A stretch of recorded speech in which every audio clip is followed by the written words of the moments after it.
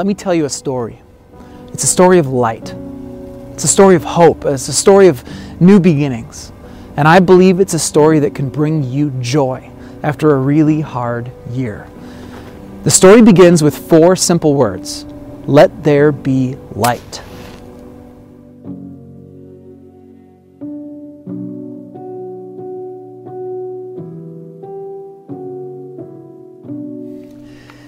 Light. That's how the creation story of Genesis begins. That's the very first thing that God brings into creation when He starts making this universe. He says, let there be light, and He speaks light into the darkness. In fact, throughout the Bible, our God is always a God of light. There's a word used to describe God's presence and His power in the Old Testament, and it's the word glory. God's glory always shows up in the Bible as a kind of shiny heaviness. Wherever God's presence is, His glory is sure to follow. For example, in Psalm 104, it says, O Lord my God, how great you are! You are robed with honor and majesty. You are dressed in a robe of light. Our God is a God of light, and wherever God goes, His glory is sure to follow. Here's what's amazing though. From the very beginning of time, God's desire was always to share that glory. He didn't want to keep it to Himself. It's why He created humanity in the first place. He wanted us to share in His light, in His glory, and for us to share that light and that glory with the world. Have you ever thought about that? That you were created to be a light bringer? That you were created as an image bearer of God, someone who was created with the intention of sharing in His glory. It's amazing.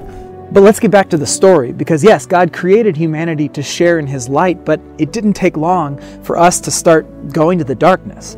We started to spread injustice and hatred and pain, and this world was broken with darkness. God's glory was hidden away and covered over by human sin. We wanted to stay in the shadows of sin, and so the world was covered in darkness yet again. Until God chose a people to help Him shine His glory in a brand new way. The Israelites. God rescued them from the darkness of slavery in Egypt, and then He led them through the wilderness into the promised land as a bright pillar of cloud during the day and this bright radiant pillar of fire at night. God's glory, right?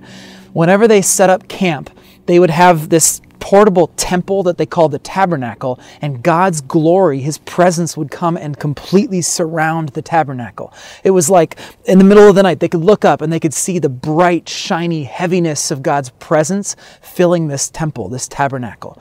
And it was a source of hope for them, a source of pride, and they could see that God's presence was with them, His provision, His power, and they knew that they were not alone, even though they were in this scary wilderness.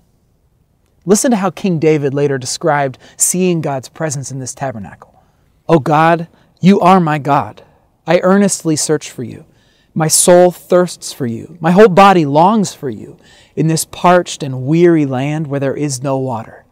I have seen you in your sanctuary and gazed upon your power and your glory." So the glory of God dwelled in the tabernacle. It was a source of hope for the people of God. Unfortunately, as the story goes on, the Israelites, who were, made to be light bringers, they started to bring the darkness. They started to drift. Before too long, the nation of Israel was filled with corruption and violence and evil and sin and darkness yet again. It broke God's heart, so much so that He allowed the Babylonian army to come in and carry away many of the Israelites into exile far from home. The nation's capital, Jerusalem, was conquered, and the temple itself, the very place where God's glory was supposed to dwell, was destroyed. Now, at this point, it seemed to some that God's glory, His presence was gone for good. But there were some who held out hope. They believed that God was not finished yet. No, they knew that God was still working in this world to bring His glory, His light, His presence, and His provision into this world. For the Lord will rebuild Jerusalem. He will appear in His glory. He will listen to the prayers of the destitute. He will not reject their pleas. Something was coming, and the world would one day see the light once more. Now, for hundreds of years, the people waited in the darkness. They longed for God's glory. They looked for it. They waited for the world to be healed. I'm sure as this process went on and on that many of them started to lose hope.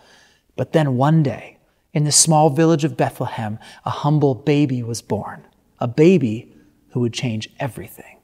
That night, there were shepherds staying in the fields nearby, guarding their flocks of sheep. Suddenly, an angel of the Lord appeared among them, and the radiance of the Lord's glory surrounded them. They were terrified, but the angel reassured them, "Don't be afraid. I bring you good news that will bring great joy to all people. The Savior has been born."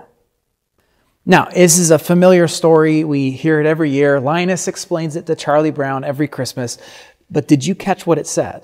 When the angel showed up, it said that the radiance of the Lord's glory surrounded them.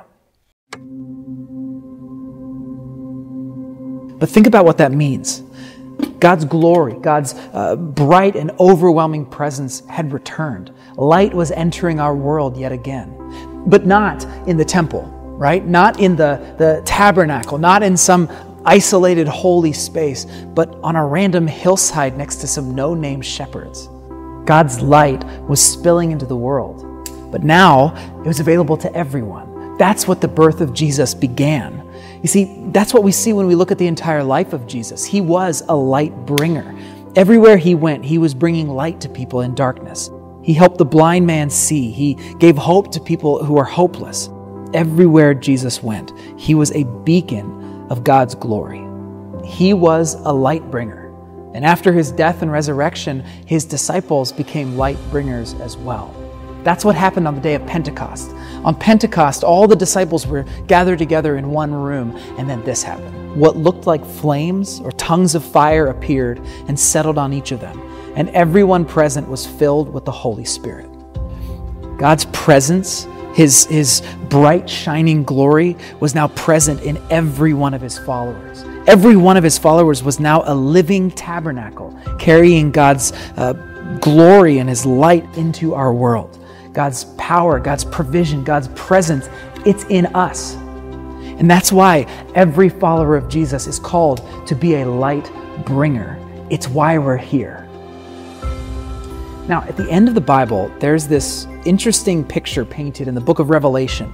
It talks about a time when all the creation will be made new and everything is healed, all brokenness is healed.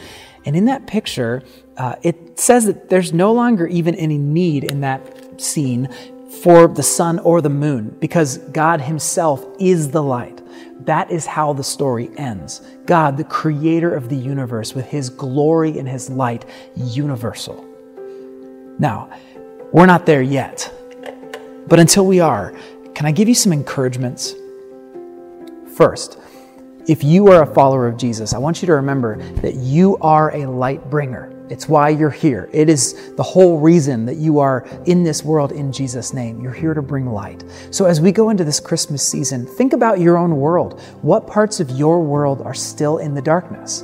Who in your life is still facing great brokenness? Where do you see injustice around you?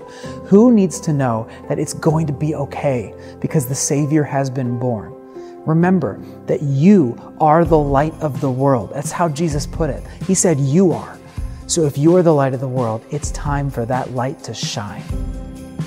Second, though, perhaps you don't follow Jesus yet, or maybe you're just going through a really dark time in your life. Maybe you're feeling anxious or afraid or really, really alone.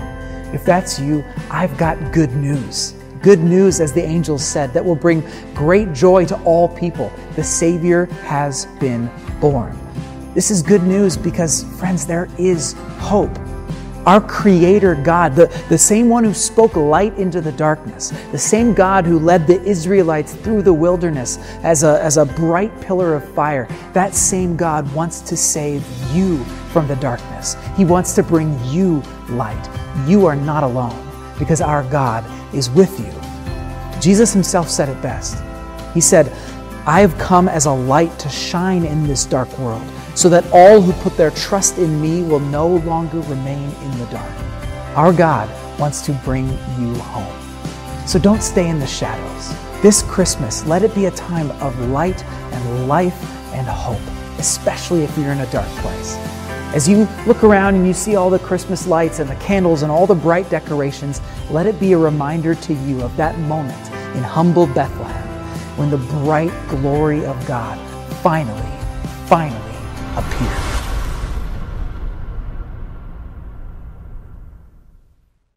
Hey, thanks for watching. This short video is part of our entire series, Wonders of His Love at Grace Church. We've got tons of video content for you to explore all month, including more sermons, music videos, kids and students content, and Tim Mayer sitting next to a fire pontificating about the Bible. We really hope you love it. And if you do, would you share this with somebody you know? The hope of this series shouldn't be kept to ourselves, so share it on your Facebook or Instagram pages.